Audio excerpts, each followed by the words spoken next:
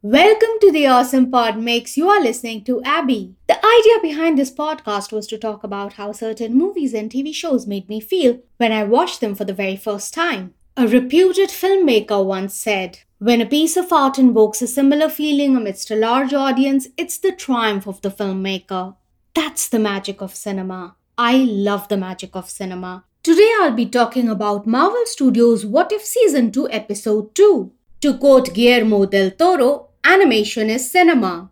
This episode's title is What If Peter Quill Attacked Earth's Mightiest Heroes? The episode is written by Matthew Chauncey and directed by Brian Andrews. The episode begins with a meteor-like ball of light heading toward Earth. We hear Peggy's voice inquiring if the commander has eyes on the target. She continues to say that they can't allow the ball of light to enter US airspace. They hit the target and it goes down. Peggy questions, "Where?" We see a jazz club signboard. The text appears, New York 1988. The song Out of Control by Love Affair plays. We now realize it's not a ball of light. Actually, it's Ego's spaceship from Guardians of the Galaxy Volume 2. It crashes at the exact same spot where the Avengers assembled in 2012. The cops arrive at the scene and draw their guns. As the door opens, there's a blinding light. Through the light emerges a young Peter Quill with glowing eyes. He's sporting the same clothes from the time he was abducted. Cop says, "What the? Is that a kid?" The Watcher says, "Not just any kid, but Peter Quill, a son of Earth and the stars, whose pain and loss now threatens to destroy the very world he once called home, and the entire universe with it." We flash back to 6 months earlier. The Ravagers were dispatched to abduct a young Peter Quill. In this universe, Yondu never had a change of heart and turned young Peter over to his celestial father Ego. The first thing Ego does is crush Peter's Walkman, severing his ties to his mother. He hands over a ball of light and explains his plans of expansion. Back at Earth, Peggy is stationed at S.H.I.E.L.D.'s Western Division headquarters. She explains how young Peter has destroyed dozens of nearby solar systems. Howard Stark says, "And I thought my kid was a pain in the ass." Peggy defends Tony, saying Tony has spunk. Howard doesn't think any one person can stop this kid. Peggy believes not one person alone, but a team. They need to team up with the best the Earth has to offer. Howard asks, "Okay, who's on our roster?" Cut to a close-up of a cereal bowl being placed on the dining table. Young Hope says, "There's no vegetable." Hank says the potato chips are the vegetable. Exactly. What kind of kid doesn't like potato chips and wants vegetables instead? Answer, a kid with healthy eating habits unlike me. Hank face palms. The phone rings. It's Howard on the line requesting Hank not to hang up.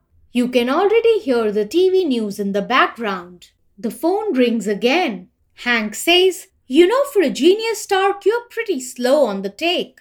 Howard says, "If you don't want to talk, that's fine, just turn on the TV." Young Hope is watching the news about the New York incident. She urges Hank to see the news. Hank agrees with Howard and asks him to send the plane. Howard, being Howard, is way ahead of him. The house shakes.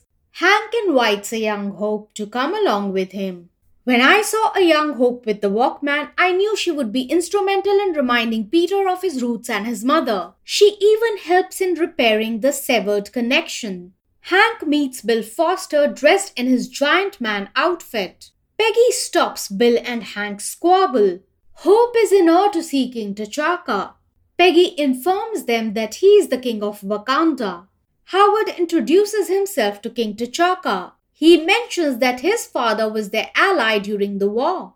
King T'Chaka remembers that his father Azuri even donated some vibranium to their efforts. So the mystery of where did the vibranium for Cap's shield came from is now resolved. Howard clarifies, "We made a shield out of it and lost it in the Arctic. But other than that, things turned out pretty well." Gorbachev sends in the Winter Soldier to join their fight. Peggy reacts looking at the Winter Soldier. Peggy says, "It looks just like him, Howard, just like Bucky." Howard has heard the rumors but believes the man they knew is long gone. Peggy informs that Peter is on the move to Coney Island. The team worries about how they're gonna make it in time. We are introduced to Wendy Lawson sporting her Kree Star Force uniform with her lightspeed jet. Earth's mightiest heroes arrive at Coney Island, Brooklyn. T'Chaka thinks that the kid is not that threatening. Bill Foster says, "You'd think that the leader of a technological superpower that masquerades as a third world country would appreciate that." So S.H.I.E.L.D. is aware that Wakanda pretends to be a third world country. Young Peter summons a raccoon plushie and destroys the rest. In every universe, Peter needs his raccoon by his side. Wendy goes to secure Ego's spaceship. Bill Foster secures the perimeter of Coney Island. Hank taunts Bill over his size. He thought Bill maxed out at 21 feet. Bill's defense is he made adjustments because it's the end of the world. Bill says, "Go big or go home." Literally. T'Chaka checks if they are done measuring statues. He's got eyes on the kid. It's also a reference to Scott Lang and Bill Foster's measuring statues in Ant-Man and the Wasp. Young Peter is just doing kid things. Plushies, joyrides, cotton candy at Coney Island. Hank manages to scare Peter with ants and bees. Ant-Man's ants can not only defeat Kang but also a celestial kid. They get him to the photon grid and the laser beheads the raccoon plushie. Peter loses control and blasts everything away. No one is able to contain the kid. Bucky is about to take a shot at Peter from the lightspeed jet. Wendy informs if the cube in the jet explodes, there won't be a planet left to save. Peter blasts Ego's spaceship, but Wendy manages to escape. Wendy's uniform catches fire. The moment Bill rushes to save Wendy, the Avengers theme music plays. T'Chaka asks, "Does anyone have a plan?" Hank says, "I have a plan. Retreat." It reminds me of the 2012 Avengers scene in the plane where Steve tells Tony, "Stark, we need a plan of attack." Tony responds, "I have a plan. Attack." The heroes try to escape, but Peter holds their jet in mid-air. On cue, Thor arrives and strikes Peter with lightning. Bill questions, "Who's that guy?" Peter Quill refers to Thor as the dude from Van Halen.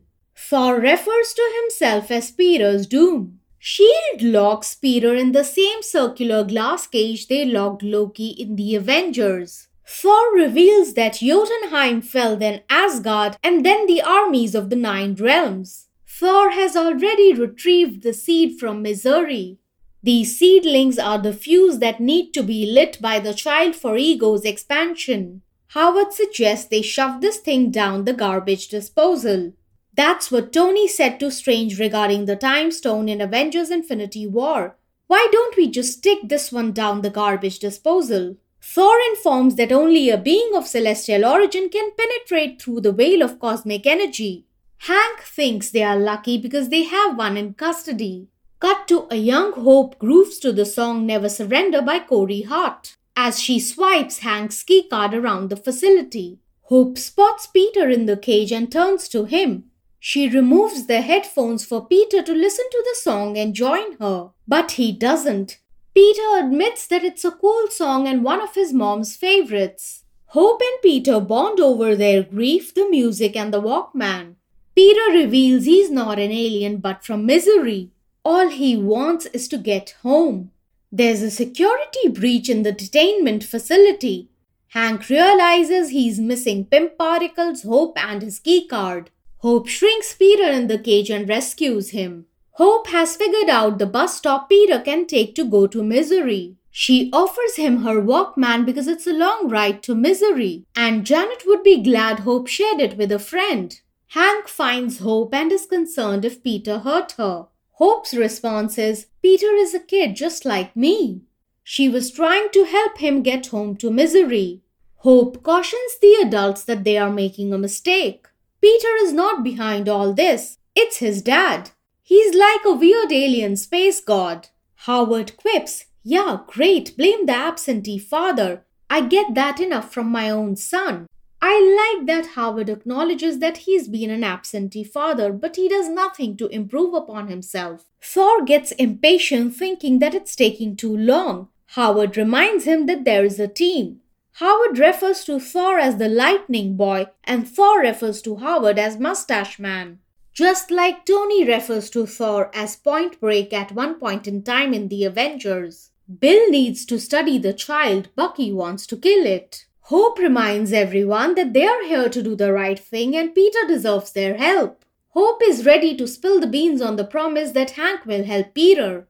In the bus, Peter listens to the same song from before and ignores Ego when he tries to get in touch with him. The seedling pulsates and Thor informs that the master must be near.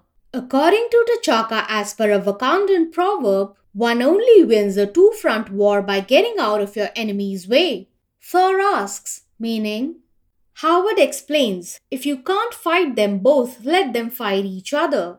Ego wants his seedling which the Earth's mightiest heroes refuse to return. Thor says, not as long as there's breath in my body, which is a reference to Thor's line from Avengers Age of Ultron. As long as there's life in my breast, I'm running out of things to say. Ego attacks Earth's mightiest heroes. The team can't hold up against Ego and Peggy informs Howard they'll need the seedling. Howard contacts the Winter Soldier but there's no answer. Bucky's aiming to shoot Peter Quill who's at his mother's grave. Hank explains to Wendy that they need to speak to Peter if they want him to help them. Peter thought if he came home he wouldn't feel so alone. But without his mom, it doesn't even feel like home anymore. Hank expands on the grief that Hope and Hank share of losing Janet. Hank says, the pain, the anger, the loneliness. It cuts to the shot of Thor over the mention of pain as he has lost his family. It cuts to the shot of T'Chaka over the mention of anger because despite being a technologically advanced nation, they have to pretend to be a third world country. It cuts to a shot of Bill over the mention of loneliness. Hank continues, I know you can feel like you are drowning in it, but you don't have to do it alone. So as long as you let people around you pull you out. This line is also reminiscent of Agatha telling Wanda, what happened when he wasn't there to pull you out of the darkness, Wanda? Howard tries to talk Bucky down from shooting Peter by reminding him he has a life and a future which Steve would have wanted for him. Hank invites Peter to come with him and join his family. Peter hugs Hank. It makes Bucky not want to take the shot. Maybe Bucky wants a hug too. Ego retrieves the seedling. At this moment, the heroes are at their lowest point. Right on cue, Wendy arrives with Hank and Peter. Hank jumps off the jet with Peter. Peter manages to grab the seedling. Peter pleads with Ego, saying, this is my home, Dad. This is my mom's home, and I can't just let you destroy it. Ego is only concerned with his expansion plans, and that's the reason he killed Peter's mom. No matter what universe, Peter will always destroy his father Ego once he learns that Ego killed his mom. Ego always knew Peter will be a disappointment because he's half human. Peter says, actually, old man, my mom says I'm a Star-Lord. Peter Quill destroys Ego. So Peter is a celestial destroyer. So in our 616 universe, the seedling in misery can be used as a fuse to light Peter Quill's celestial powers. Whoa! Hank is concerned about Peter's well-being. He hugs him. I think this is the first time we are seeing a caring version of adult Hank. Hank has been mostly distant with Hope. I mean, an older version of Hank cares about Cassie. The heroes gather at Hank's house. They enjoy some light beers. Thor likes it and wants another. That's a reference from the first Thor movie where Thor enjoys coffee and other alcoholic beverages. It's a good thing he didn't smash the beer bottle. Wendy introduces Goose the Flurkin to Hope and Peter. Thor wants Ego's planet destroyed as well. Hank reminds him they are a team. Thor wants the team to suit up. Bucky is absconding. Alan Silvestri's Avengers theme music plays. And this is an Avengers Assemble moment of Earth's mightiest heroes in 1988. Someone at Marvel Studios needs to give Matthew Chauncey a chance to write an Avengers film. He's a brilliant writer. He's written such an engaging 30-minute episode. Imagine what he'll do with a 3-hour film. This was a great episode and one of my favorites from this season. I don't think any episode can top this one. You can listen to the Awesome Pod Mix and subscribe to it on Apple Podcasts, Spotify, Amazon Music, Google Podcasts, and Good Pods. If you like what I'm doing, you can support me on Patreon at patreon.com/awesomepodmix. Thanks for listening.